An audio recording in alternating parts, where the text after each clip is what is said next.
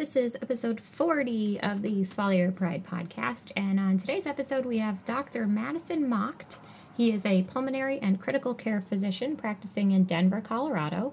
He trained at the University of Colorado, where he serves as a volunteer clinical faculty member, and studied the relationship between dysphagia and critical illness. He cares for his patients and their families in the intensive care unit. Just a quick disclaimer that all statements and opinions expressed in this episode do not reflect on the organizations associated with the speakers and are their own opinions solely. Welcome to the Swallow Your Pride podcast. I'm your host, Teresa Richard. I'm a board-certified specialist in swallowing and swallowing disorders, and I know firsthand how much confusing and conflicting information there is out there about how we assess and treat swallowing disorders. This podcast is all about bringing everyone together, getting on the same page, being open to new ideas, and using evidence-based treatment strategies for our patients with dysphagia. So let's get into it. Hey guys, welcome back for another episode. I'm super excited for this episode today. This is really good. I met Dr. Macht at DRS when was that? Everything blurs together, a few weeks back, but just such a nice guy, and it was great that I'm so glad DRS had somebody like him there, and I don't mean to sound funny when I say this, but not like, throwing research at us. Essentially, it was a really good conversation about how to treat patients and appropriate, patient-centered care, and I really, really appreciate that. So I'm so excited for you guys to hear this episode today. And I wanted to mention that next week, May 15th, we have our free webinar for the Medical SLP Solution members. And we have Julie Huffman, the esophageal dysphagia queen herself, will be presenting. So this webinar is registered for ASHA CEUs. It's next Wednesday at May 15th. If you missed the live recording, or if you missed the live airing, I guess, is that the word? It is recorded, so you can catch it on the website after. So head to, you can go to medslpsolution.com to sign up, or you can go to bit.ly/esophageal dysphagia to get signed up for that webinar. That is next Wednesday, free for all Medical SLP Solution members, and it is for ASHA CEU. So we just got finished doing Julie helped us with a 3-part series on esophageal dysphagia. So talking about signs and symptoms and the role of the SLP, and then also what, assessments we should be ordering for these patients. I know that I get caught up in just kind of recommending the generic GI consult. And, I think we've all had our horror stories of just sending the patient for a GI consult, and then the GI sends them for a test that had nothing to do with what we were originally suspecting. So I think can be kind of a real waste of healthcare dollars and everybody's time, and especially if it's our frail elderly patients, it's so difficult to get them out to these appointments. So I think the more we can kind of help to hone in on what specific test we think that this patient needs and make those appropriate recommendations, I think is only going to go so much further for our profession and help to, really establish that authority that I think we deserve. So that's my spiel about esophageal dysphagia this week. So head to medslpsolutions.com to get signed up and be a member, and we would love to have you.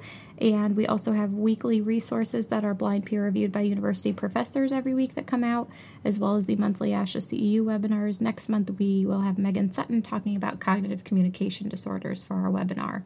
And then we also have a private forum where you can ask questions and get some answers from moderators. So that is that. And, I also wanted to let you guys know that every single episode has show notes. So I think some people only think that when I mention it on here that you can get the show notes, but sometimes I just record these blurbs at 11 o'clock at night or 5 in the morning, and sometimes I don't know what I'm saying, but yes, there's always show notes. So it's always bit.ly/SYP podcast, and then the 3-digit episode number. So this is episode 40, so that would be 040. We do have some notes from Dr. Macht, as well as some recommended resources and a few papers that he's written, which are some really interesting papers. I'm so glad that somebody brought them to my attention. So I hope you guys can check them out if you work in critical care or really just generally interested in patient-centered care. So those are over on the website, and I wanted to mention I've gotten tons of compliments about the website lately, and it's totally not all me. Wish I could take credit for it. No, the website I had before the podcast I created myself, but I cannot take credit for this at all. The website is created by a company called Freshie Sites, and Freshie Sites is sponsoring this episode. And they are a really, really cool, fun company from Binghamton, New York, which is where I'm from. And if you guys remember, was it last summer? Yeah, it was last summer. The April the giraffe story. Is anybody totally familiar with that?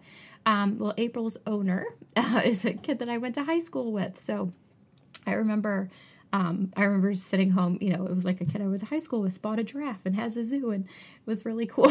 So, of course, me and all my friends are like glued to when April's going to give birth, and you have to watch on the website. And I was like, this is a really cool website. I wonder who created it. And found out that it was a local company just from Binghamton. So, of course, I hit them up, and they created this awesome website for me, and they specialize in podcasting too. So I know a lot of people have reached out to me wanting to start their own podcast. So if you need an website to host it on, Freshie Sites can take care of that for you. Freshie Sites website design is a fully in-house digital design and web development agency, handcrafting beautiful websites each and every day. Through their responsive, hyper-attentive team and consistently fast turnaround, they've combined the very best in customer service with thoughtful custom web design and development, delivering a website that's user-friendly and perfectly representative of your company, practice, or organization. If you're looking for a company that'll take the lead and do all the heavy lifting in designing or redesigning our website, from logo creation to content writing to revisions and beyond, Freshie Sites is here for you. So let them take your online presence to the next level. They would love to work with you on your next web design product. So contact Freshie Sites today to get started. And I will say I did actually use them for logo design too. So people that think my logo's totally cool and I made it up, no, they did it for me. So, so if you guys are looking for any of that, contact them. They're great, super helpful. And thanks to Freshie Sites for sponsoring this episode today. So I hope you guys enjoy hearing from Dr. Macht. Morning. Good morning. How are you? I'm great. Thank you so much. Yes. All right. So this good we have Dr. Madison Macht with us. And I did a little blurb in the beginning about you, but if you want to tell the people who you are and why you're here. Well, thank you so much, for inviting me. I appreciate it. I'm a pulmonary critical care physician. I work in Denver, Colorado. I've done my initial research when I was in pulmonary critical care fellowship in swallowing dysfunction and the dysphagia that people experience when they're critically ill. And I take care of patients, and I am excited to talk with you today. Yeah. So I think I first came across your name because we, one of the previous episodes we were talking, with Dr. Brodsky about post-extubation dysphagia. And he had referenced one of your papers, I think maybe 2011 paper. And I started reading and I was like, wow, this is some really cool stuff. And then he said, I think he's talking at DRS this year. So I got a chance to listen to your presentation at DRS, and it's like totally our speed. I think, what was the title of it? When the spit hits the fan. Exactly. Yes. so that's kind of what you're going to talk a little bit about to us today. Yeah, exactly. Yeah. So the swallowing dysfunction in critically ill patients is very common, and we do a lot of things to people to make their swallowing worse when they become critically ill. Probably most importantly, we put them on a ventilator. And for those in your audience who, I think most people are familiar with a ventilator and how it works, but the tube goes, in your mouth, down through your, the front part of your mouth and into your throat. And people are often on ventilators for about 3 to 4 days. I think on average, the countrywide average. And that time is enough time for people to have significant sensation difficulty and motor dysfunction and also kind of cognitive coordination problems in swallowing. And that results in, when the tube comes out, it results in a very, probably a variable difficulty in swallowing. One of the common questions we ask as physicians, and it happens for almost every patient when the tube comes out, is, when can they start eating? And some of my initial interest was in, how do we answer that question? How do we answer it for the thousands of patients every morning who are extubated? I could talk about the standards and, what people do and from how people do that. But of course, there are other things that, other than intubation, that affect people when they're critically ill. A lot of it is, as I mentioned, the cognitive part. When people are sedated and they're on ventilators, they're delirious, that prevents them from coordinating the swallowing reflux. We also take care of sometimes healthy people that get sick, but oftentimes people who are already sick before they get that. So that's the people who have had strokes before, or cancers and radiation, that causes people to have dysfunction as well. I just cared for a patient just 2 days ago who had a prior radiation to his neck and ended up having a total laryngectomy because of swallowing dysfunction. And it was Yeah. Well, I think what is kind of most important here with what you first started out with saying was, people are people are intubated for about 3 to 4 days. When they're extubated, when can they swallow again? And I think I appreciate where you're coming from, and especially do have a background in swallow dysfunction, but you advocate to get that rolling. I think sometimes as speech pathologists, we have these doctors that just almost don't even acknowledge that that's a huge hurdle. They don't even make the referral, or they just, send them off to the next level of care, and it's not even really a priority. So, yeah, no, I think that's very important. As I started kind of reading about this more and asking the questions, I think we're at the awareness level of this illness, and that's important. I think anybody who's worked in the field realizes that there's a lot of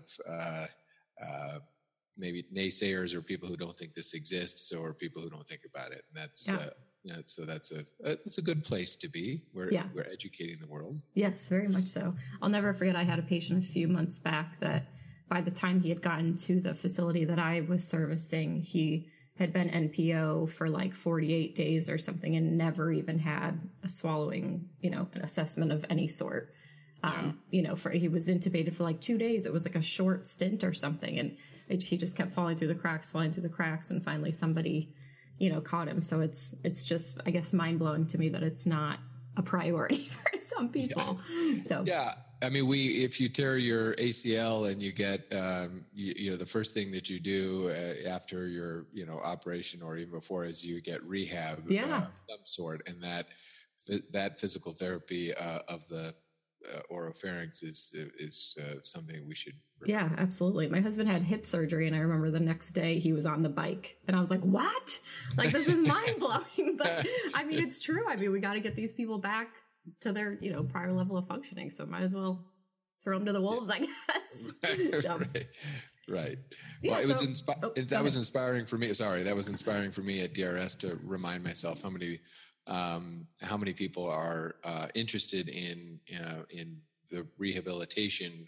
It's, your field is not just dietary modification, and a lot of it is the, one-on-one working with people and developing their unique exercise program. So when I talk about the awareness phase, I think that's kind of where we are, is that, some people have been doing these pretty intense rehab programs for swallowing for so long. And for some other people, they've been lost in the diet modification funk world for so long. And now all of a sudden we're kind of coming out and saying, hey, yes, as soon as they get off the tube, let's get them, a study and get them rehabbed and back eating again. So. Yes. Yeah. And my interest also stemmed a lot from just what interests patients. I mean, that's the first thing they ask us, especially I live in Colorado where it's very dry. The cotton mouth and the dryness is such a component. And the first thing people always want is something, some liquid that's quenchy, like a cold Diet Coke or something. And, and then they'll ask you for it in the first 2 minutes after being activated. Yeah. So do you want to talk a little bit about kind of what you guys do? You said if they're intubated for 3 to 4 days, then you pull the tube. What's kind of your expectation of how soon they should be seen, or Right. No, that's a great question. As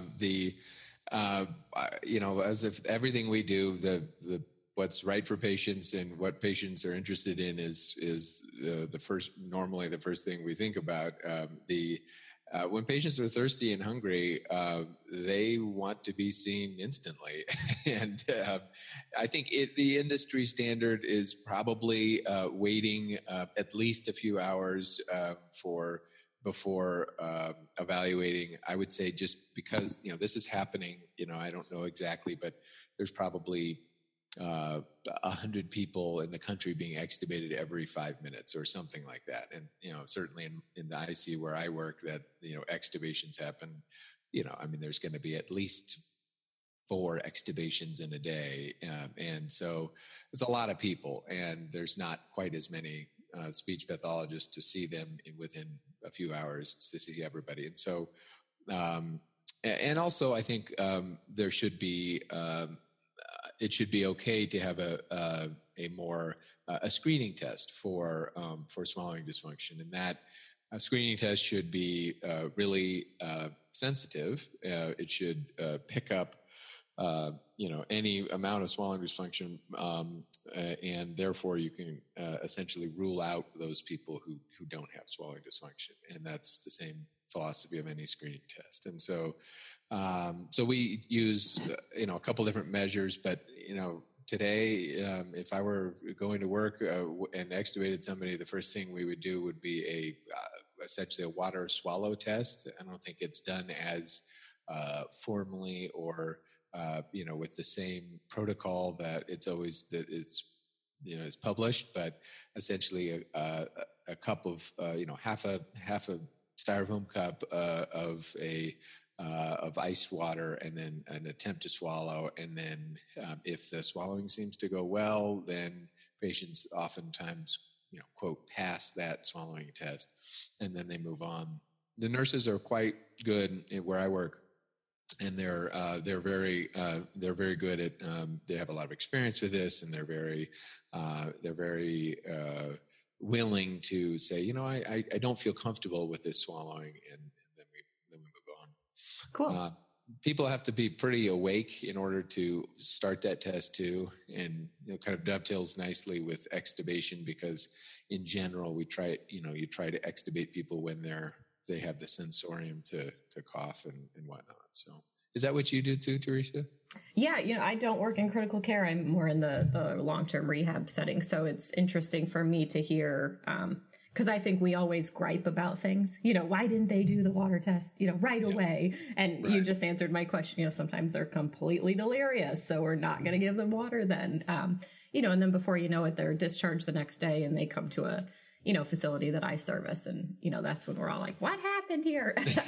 So we did have, I had a guest, Brenda, on a few episodes ago, and she's a SLP in critical care. And she kind of addressed all these things like, this is what happens when the patient doesn't get seen, because they are delirious. They're not, with it yet. So I think it's just interesting for all of us to know at the different levels of care what challenges we all face. There is this picture perfect textbook way we should treat the patient, but I don't think any of us work in that picture perfect textbook environment. So No, exactly. And I think what I find is helpful in those situations is honestly a risk benefit discussion with patients and their families about eating and swallowing. And we have risk benefit discussions about everything that we do. It just seems a little mechanical sometimes to do it about eating something they've done their whole life. But patients are thirsty, and they oftentimes, want to eat or drink, and so we talk about the risks.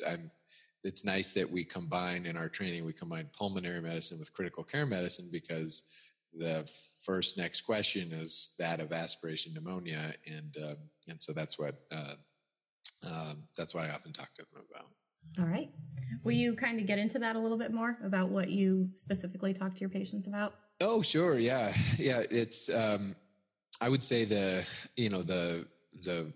more chronic aspirator, if you will, that's a very common problem amongst the patients that we care for. It's generally older population, generally patients who have developed pneumonias before, and and then they come in and they get really sick and they're having pneumonia, and then they're intubated, and then we remove the tube, and then therein lies this discussion about how much can they eat, how much can they drink, and a lot of what I mentioned, maybe I don't lead with this, but a lot of what I mentioned is that we don't know exactly how much aspiration leads to pneumonia. And if I could predict the future about when they're going to develop the next pneumonia, I should probably be in Las Vegas or something. I mean, it's just not, we just don't know. And so,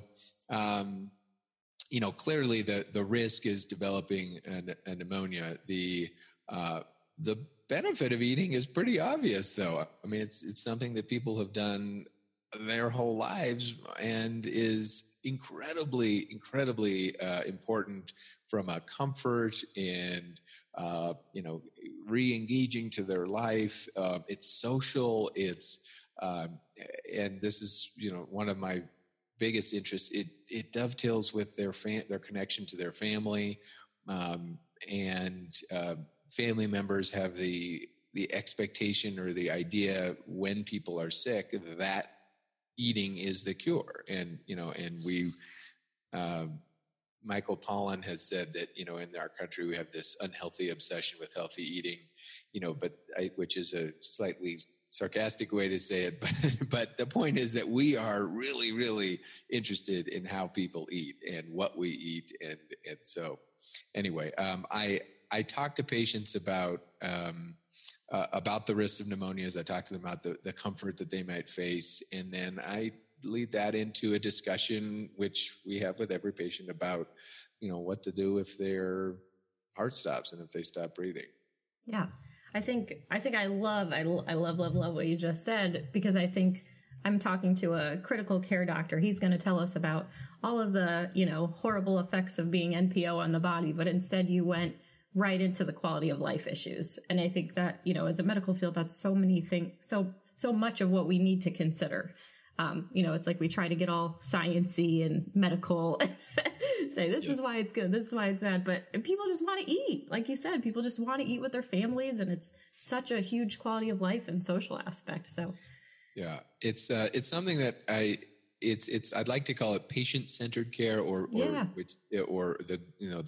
patient goal-centered. The patients have different goals, and oftentimes, we've forgotten that that comfort is a really important and okay goal. And many of my colleagues have used the phrase "giving up" when they talk about patients who choose a more comfort-based approach. They say, "Oh, so they're giving up. They don't want everything," and my response would be, they're not giving up, and they want something.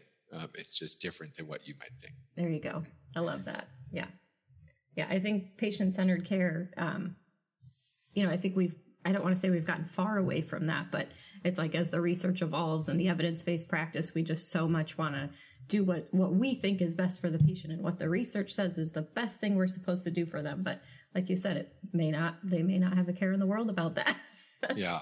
We're very good at being paternalistic or maternalistic, whichever one it is. We're very interested in people listening to what we say, and I think that we could use an ounce of we could step a little bit away from there. Yeah. I think as speech pathologists, we've kind of been doing for so long, saying, you can't eat now; it's so dangerous for you. I cringe when I hear SLPs or physicians say, if you eat this, you'll die tomorrow. We, like you said, we don't know the amount of aspiration it takes to, cause aspiration pneumonia and essentially kill somebody. But, we have to take like you said, have those risk benefit conversations with them. And if it's that important to them, and like you said, their comfort, then we have to honor the patient's wishes. Are they, is your job slightly easier if people are NPO because they don't end up suffering from a disease that's related to your intervention? Or that is an odd question, but No, and I mean, it's like me saying, to the patient who loves snowboarding, but they're on a blood thinner. I say, you shouldn't snowboard because I don't want you to develop a brain bleed, meaning, I don't want the intervention that I'm giving you to have caused a problem. Does that happen?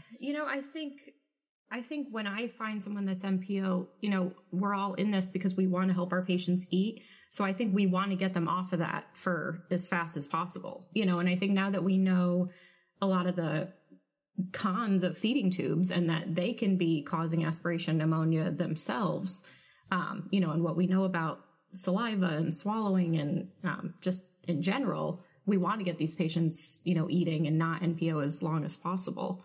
Yeah. So I kind of hate to see someone that's NPO. We want to get them a swallow study. We want to get them doing exercises and really just eating something, whether it's even water or ice chips. We want them doing something to exercise that mechanism and get it going as fast as possible. So that's refreshing to hear, because I think, sometimes the idea of being NPO is it just happens a little more frequently and than it should, and that should almost not be on the table for a lot of patients, because we know they're not gonna like it. Right. And I just think too of the invasiveness of the surgery of getting pegged. Yes. I'm dealing with a patient now that he really weak, really fragile, really advanced age, and he did not want a feeding tube, and they ended up pegging him, and he's had so many complications from the surgery, and it's a whole complicated situation. But, I think that should have been, the number one conversation, is how serious this surgery can be for inserting a peg. Yes, exactly. And as you pointed out, the limits of preventing aspiration pneumonia, I think that's well described, and something that doesn't always get airtime in the yes. goal of care discussions, that a PEG it's a logical fallacy that we think that it prevents aspiration, but it doesn't always. Yeah. This particular man has never had an aspiration pneumonia, and since he's had the tube, he's had it 3 times. Right. So I think he is my textbook case of what not to do. Yeah. So. If your facility is looking to purchase a true high-definition endoscopy system created specifically for SLPs by an SLP, please check out our sponsor, EndoHD.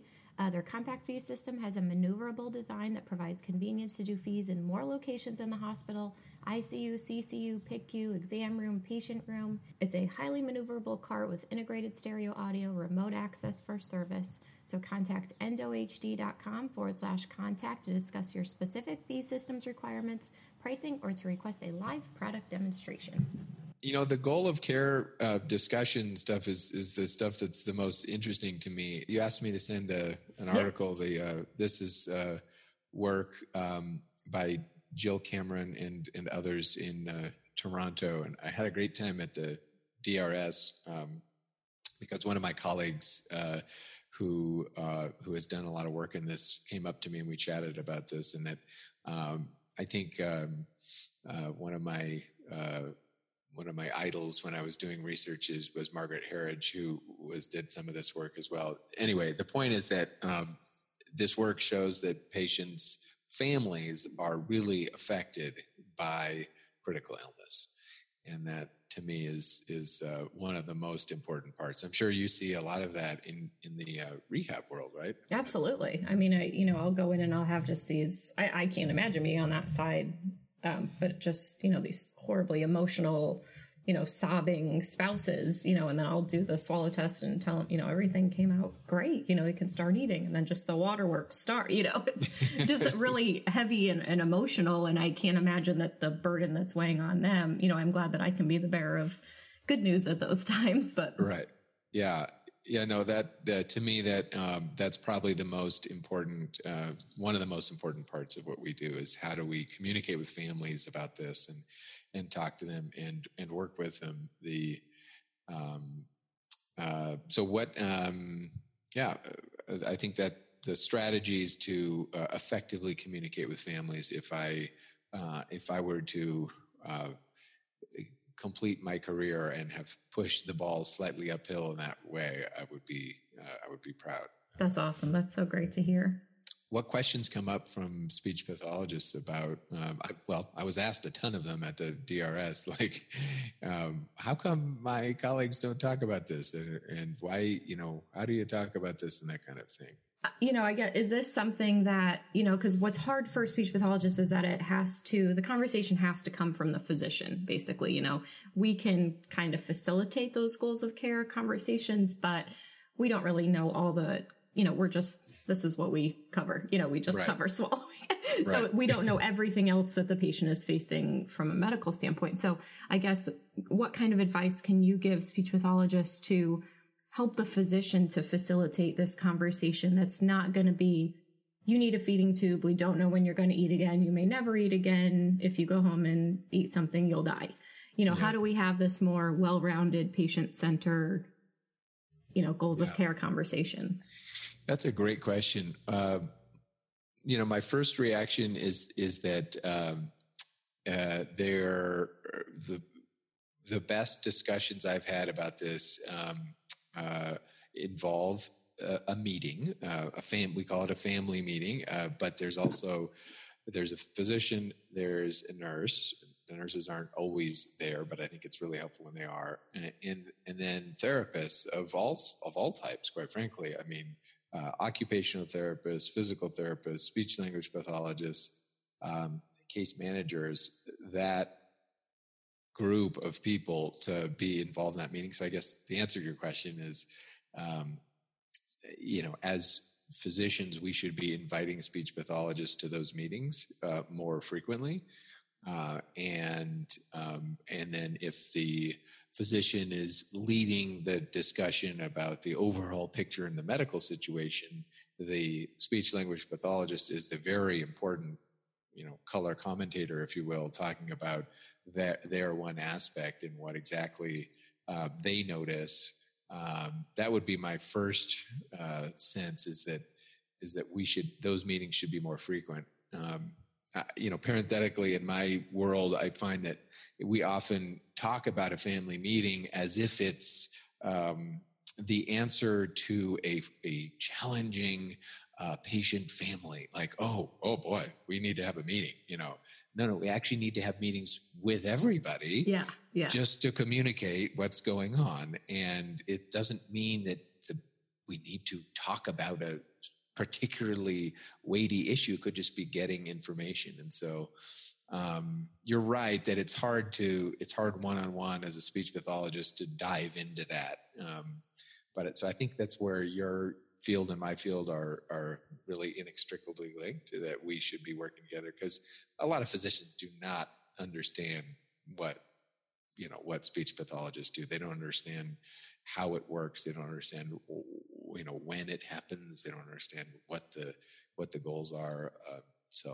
Right. I think that's the hardest part, is I have some physicians that are totally on my team and I have others that just think I'm this alien from Pluto, that I like nothing I say makes any sort of sense to them. So it's a fine line to walk, but I've also advocated for some family meetings before that just don't even happen. So I think that's just such a disservice to the patient and the family too. And I don't know, is it because everybody's too busy, or, I hate to say that we're too busy to get the patient's goals of care established. Right. But, I guess what's the reality? You are a critical care physician. Can you take time out to go to a boardroom and have a family meeting? That's a very good question. I was really inspired when I was a medical student and resident by a physician who, worked when the dinosaurs walked the earth and was this godlike figure. And when I researched his life more, I realized that he spent like 2.5 hours or 3 hours with every patient. And I thought, that's just not realistic in this day and age. It just isn't. And it still is not realistic. And I think that's just culturally and the way medicine is structured, we're not going to end up spending that much time with patients. So how do we make it work in this day and age? How do we make it work that patients are getting their answers, to challenging problems? We're having effective communication.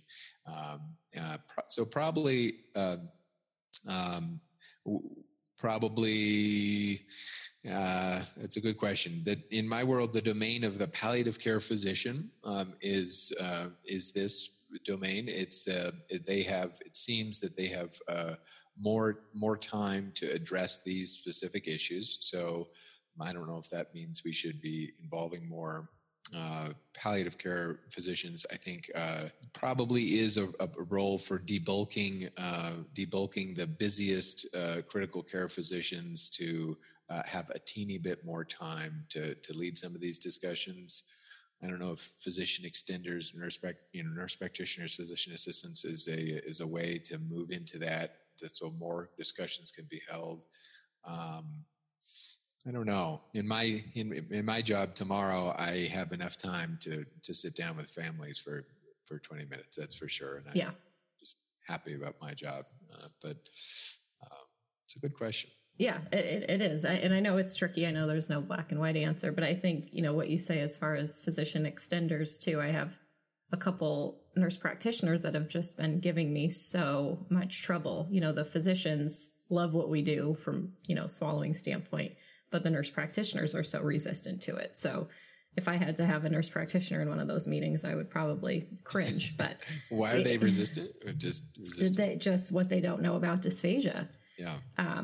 Everybody should be on a feeding tube. And if, you aspirate once, you're going to die, just all these myths that I'm pretty sure I brought in, I'm not even joking. It was probably about 6 inches high, a stack of research to this one.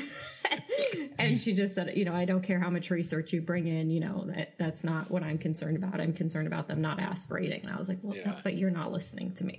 Right. And I think that's what's so hard is, the physician even understands and tries to explain that to the NP, but maybe we, because our fields this field is so, relatively poorly understood by everybody, maybe we should develop like a top 10 list of, the top 10 myths of dysphagia and the critical care or rehab settings. What's happening, what's not happening, what's important to patients, how to start, that would be, I think that would be really helpful. Absolutely. I couldn't agree more.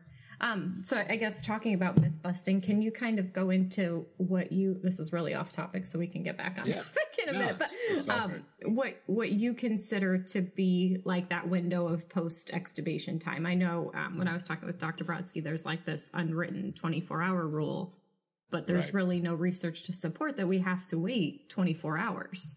Definitely and sometimes that 24 turns into 48, turns into 72 for, no reason other than staffing issues. Right. So no, that's a great question. Yeah. I mean, I think the 24 hours just stems from it being the measurement of a day, and the idea that we shouldn't get frustrated with speech pathologists if they don't show up for a day. It's just hard to come to the bedside that quickly. Yeah, I think the evaluation could happen as soon as patients are awake. And I think that the pre-existing state of health is the most powerful predictor of their, whether they're going to have significant dysphagia subsequently. So, my 16-year-old trauma patient who I'll see, who they probably are not going to have a significant amount of post-extubation dysphagia. So they could be evaluated, minutes after they're extubated, and I think that would be fine. And then I think probably, one of the questions is how long does post-extubation dysphagia last? When does it become, this is the reality of your, illness? I think you and I have both seen patients who had a big illness for whatever reason, and then they present to us, later because they can't swallow, or they have pneumonia, or something else happens. So it probably lasts, it probably lasts a long time, depending on what, the cause of it. The term post-extubation dysphagia is more, it's a more nebulous term because, we can have it at any point in there. Does that answer the question? Yeah, totally. Can you I had a light bulb go off in my head about your talk at DRS. And you were kind of talking about different symptoms of post-extubation dysphagia, and as a physician, what you try to do to kind of prevent some of those from happening? Yeah. That's a great question. I think, probably the most important thing is to limit the amount of time they're on a ventilator. And that's, there's nobody, that's the job of the intensivist, the pulmonary critical care or the intensive care doctor who's caring for the patient is, decreasing sedation and as per their protocol, and getting the tube out as soon as we can. That's probably the most important thing. Oral care during their intubation period is important,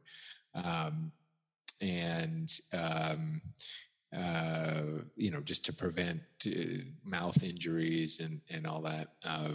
The sensorium is probably the most important part, and that's another cultural phenomena. There in fellowship, we read it. There's a wonderful paper in Denmark done where the sedation that no sedatives were used. It was just mild analgesia and I called it a greeter, but a person, like the greeter in Walmart or the concierge in a hotel who just comes over and checks on you. When our nursing ratios are greater, 1 to 4, then oftentimes, their sedation becomes more important because risk of pulling out tubes unexpectedly and all that kind of stuff goes up. So limiting sedation, limiting the amount of time on a ventilator, and then probably there's a big component of starting slow when people start eating, everybody's wants to consume something when that tube is out, but I would argue that it's water, and it's for some reason fizzy water. I'm not sure why, but they want to consume. It's the thirst that drives it.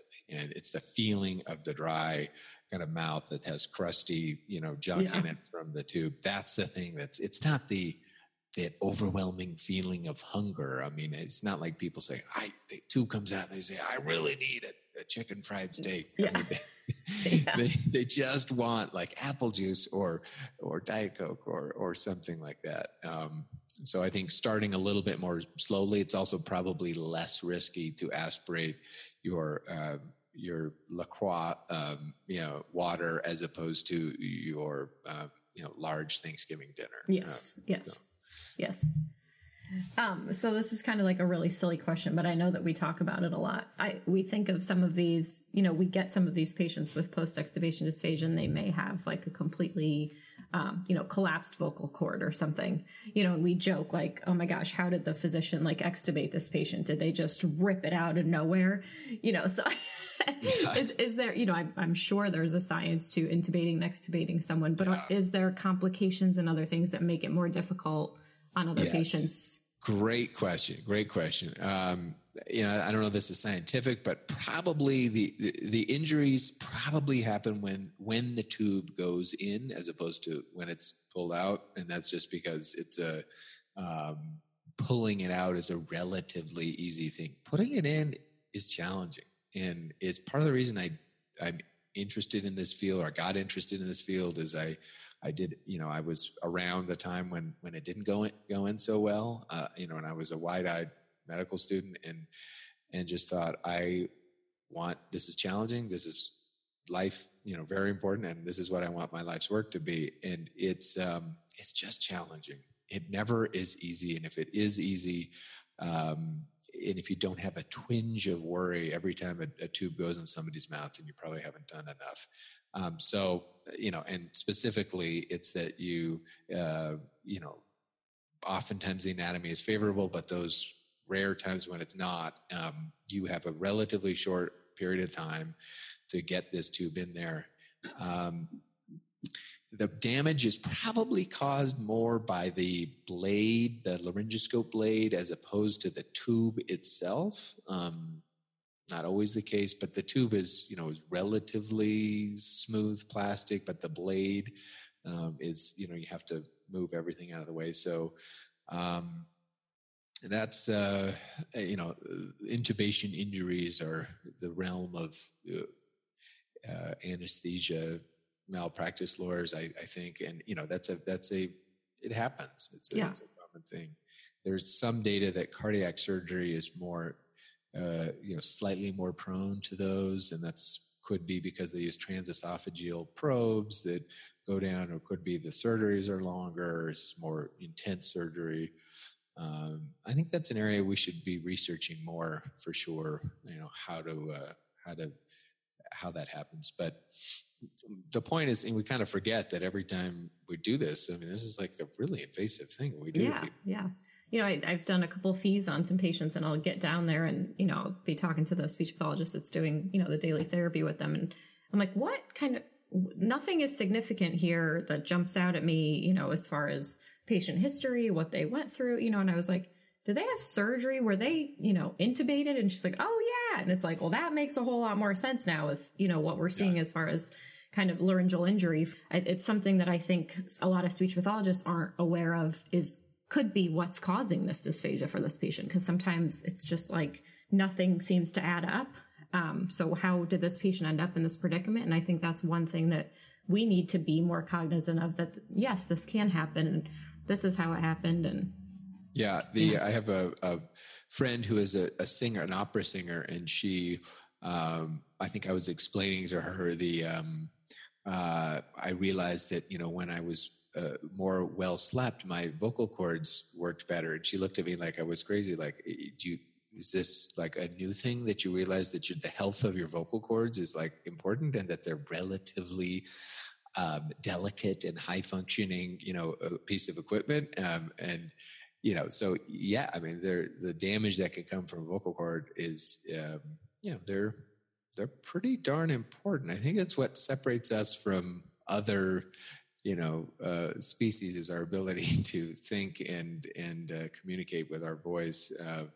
And they're just two little pieces of tissue that can be can raise a lot of hell if they're yeah. That's so interesting. Thank you. Yeah, my pleasure. I think we're onto something with the myth busting and the combination of our fields. I mean, it's like, to me, it seems like peanut butter and jelly. I mean, it's like it goes together so well. It's part of the reason DRS was so much fun for me is because, this is something I've been doing for a long time. And I mean, it's not like I'm unique in the world. I mean, there's a lot of doctors who are doing exactly what I'm doing.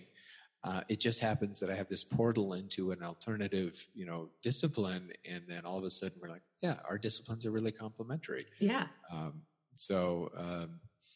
But I think that more of that will be helpful for our fields. It's also you have a very nice and fun group of people that is probably more fun than the doctors that I work with. DRS was a lot of fun this year. Was that your first time going? Yeah, it was my first time. Cool. Did you know that it existed, or were you invited, or no? No, I didn't know. I mean, I'm embarrassed to say I didn't know. I mean, okay. I knew. Well, I ended up knowing a lot of the people there and the work they did. I just didn't know that particular conference existed. But Martin invited me, and he contacted me, and honestly, my initial response was, no, I'm not going to do that. I do get, it sounds like I'm self-important, but I mean, I get asked to do things that aren't quite as fancy as that, but I get asked to do a lot of things, and I'm like, no, thank you. I'm not going to do that. And so that was my initial reaction when I didn't really know about it. And, but then he was like, no, this is really cool. And then, for me, the fascinating part, and again, I think we're onto something here, is this goal of care discussion, which seems second nature to you. It seems important to you. It seems second nature and important to me. But there's a lot of people that they don't get so many. Yeah, so many. And to me, that's just it's an opportunity. It's an opportunity for us to really help. I mean, I feel like if I were to, if my life's work would be to assist other physicians and other people in this field to understand how to care for the patient in a more patient-centered way, that would be okay. Yeah. I took care of a doctor who was sick, and she had a kidney transplant, and she worked a lot, and she didn't take her medicines always, her rejection medicines, and she ended up getting, her kidney started failing because she didn't take the rejection medicines, and she did not want another transplant. And, this is a doctor who's talking to other doctors and saying, I don't want a transplant. And, people know that if you don't get a transplant, you don't get dialysis, then you live for 5 days and then you die. And she was, relatively young, and she, people said to her, why do you want to do this? I mean, she wasn't committing suicide. She just knew that she didn't want to have that care. And she told me, like, Madison, this is what, you should just let patients do the things that they want to do in her value system. Although it's different than our value system, that's okay. Yeah. I think that's so fascinating. I also help administrate a Facebook group, and, people write, what should I do with this patient? And immediately someone will chime in and say, well, what does the patient want? And it's like, well, the patient wants this, this, and this. So, well, there's your answer, Right. And then, I think we've been brainwashed and pushed too far in the other side of the spectrum that we have to be cautious and, be careful of legal issues. And, and I just always think that, a patient's never going to get upset if we honor their wishes. Right. As much as we can push what we believe is the best thing, but no patient's going to get upset for making their own decisions. Exactly. Yes. So I don't think we have to worry about, the big bad legal issues if we do exactly what the patient has said they've wanted their whole life. Exactly. Exactly. Yeah. Jehovah's Witness patients, or any faith that in our world has different, faith traditions, but I think Jehovah's Witness, the Jehovah's Witness faith has an important role because it's the most seemingly the most common and the most the avoidance of blood transfusions is so prevalent, and it comes up, monthly or something, that there is somebody who has Jehovah's Witness, who is a Jehovah's Witness, who's bleeding, and the amount of discussion that goes into that, and what it is that their belief system, whether that's seemingly okay, and of course it's okay. It's just different patients have different views, and that should allow us to give a patient-centered approach. You actually inspired me. I'm very serious. You inspired me to start a podcast about this. But it was the first thing when you came up to me and talked to me, I thought, oh my gosh, like, this is really interesting stuff. And I realized that having a podcast is a really fun adjunct to your day-to-day job. Yeah, I don't have to do anything. I just turn on the computer and you talk to me. Like, it's not, I love the blogs that I write and stuff, but those took me forever. Like, I was so anal about what I would write and make sure that because then the grammar police is after you if you miss one comma, and it took so much time. So when I started podcasting, I'm like, this is so easy. Yeah. I talked to my friends. I have a friend in emergency medicine who's he runs, I didn't know this, he runs a podcast, I think it's called the Emergency Medical Minute, and he's been doing it for some time, and he said, oh yeah, like this, we should totally do this. Mine would be about patient-centered care. It's, in our world, it's kind of called palliative care sometimes, but it's not only palliative, it just, and I don't love the word patient-centered. It's something else. Why? It just seems like an awkward word. I want something sexier or flowier, a different word. But I just think you get what it means when you say that. That's why I like it. Because I think palliative, a lot of people don't know what it means. And then some people immediately assume that it means hospice. Exactly. And like you said, okay, so they just want to die. They're letting go, and no, that's not what's happening here. Right. So. Yeah, it's patient-centered care, the patient-centered care podcast, whatever. And and I would talk to, people, like this, and we'd have discussions like this about swallowing, but also about other things. mean, heck, we could talk the Jehovah's Witness question or the whatever it is, that's the type of medicine that we should be practicing. So you inspired me. And good. I appreciate that very much. Yeah. I honestly think it makes our job easier, the patient-centered approach. Why should we try to throw the kitchen sink at the patient when they have no interest in, there's this risk and there's this risk, or we could try this strategy or this therapeutic technique, and they really could give two craps about that. It's particularly important. Yeah, it's particularly important for the aging population. Like as everybody gets older and the baby boomers and all that stuff. I mean, it will become really, really important. Geriatric medicine they talk a lot about, how many drugs you're on, and the idea of being on too many drugs is a problem just for like setting out your pill bottles. Like it's just too complicated. So they seem to have gone into this idea of like, hey, like we can tailor our care, not only based on the evidence, but also based on what things of that a patient is really fits their life. I have a buddy who's a critical care doctor who conducted a wedding in the ICU. I mean, that was the most important thing to the family. And I mean, he wheeled the patient, on a ventilator over, and they, were part of and it violated all these hospital rules, I'm sure. And he's like, that's okay. I mean, the goal is that they want to have a wedding, and then, and that's their most important thing. So, yeah. Yeah, I know it's so hard when we have to kind of push back against the red tape in order to get the patient what they want. Right. I know a lot of these facilities that I work in, like you said, they just want some water. They just want some ice chips. And it's like, they want you to sign a waiver and they want you to do all this, legal consent. And it's like, no, they don't have to. Like, this is they're allowed to make, decisions for themselves, and we document the conversation and get on with it, Yeah, exactly. Well, cool, Teresa. I appreciate you. You let me know if any questions come up, and I will do the same. Well, thank you so much. Yeah, thank you very much, Teresa. It's a pleasure, and I look forward to talking again sometime. All right, sounds good. Have a good day. You too. Bye. Bye. So if you would love to hear more of these episodes and get some easily digestible bites of swallowing knowledge, then please leave a review on iTunes or pledge a small amount on patreon.com/swallowyourpride, because that is what keeps these episodes coming.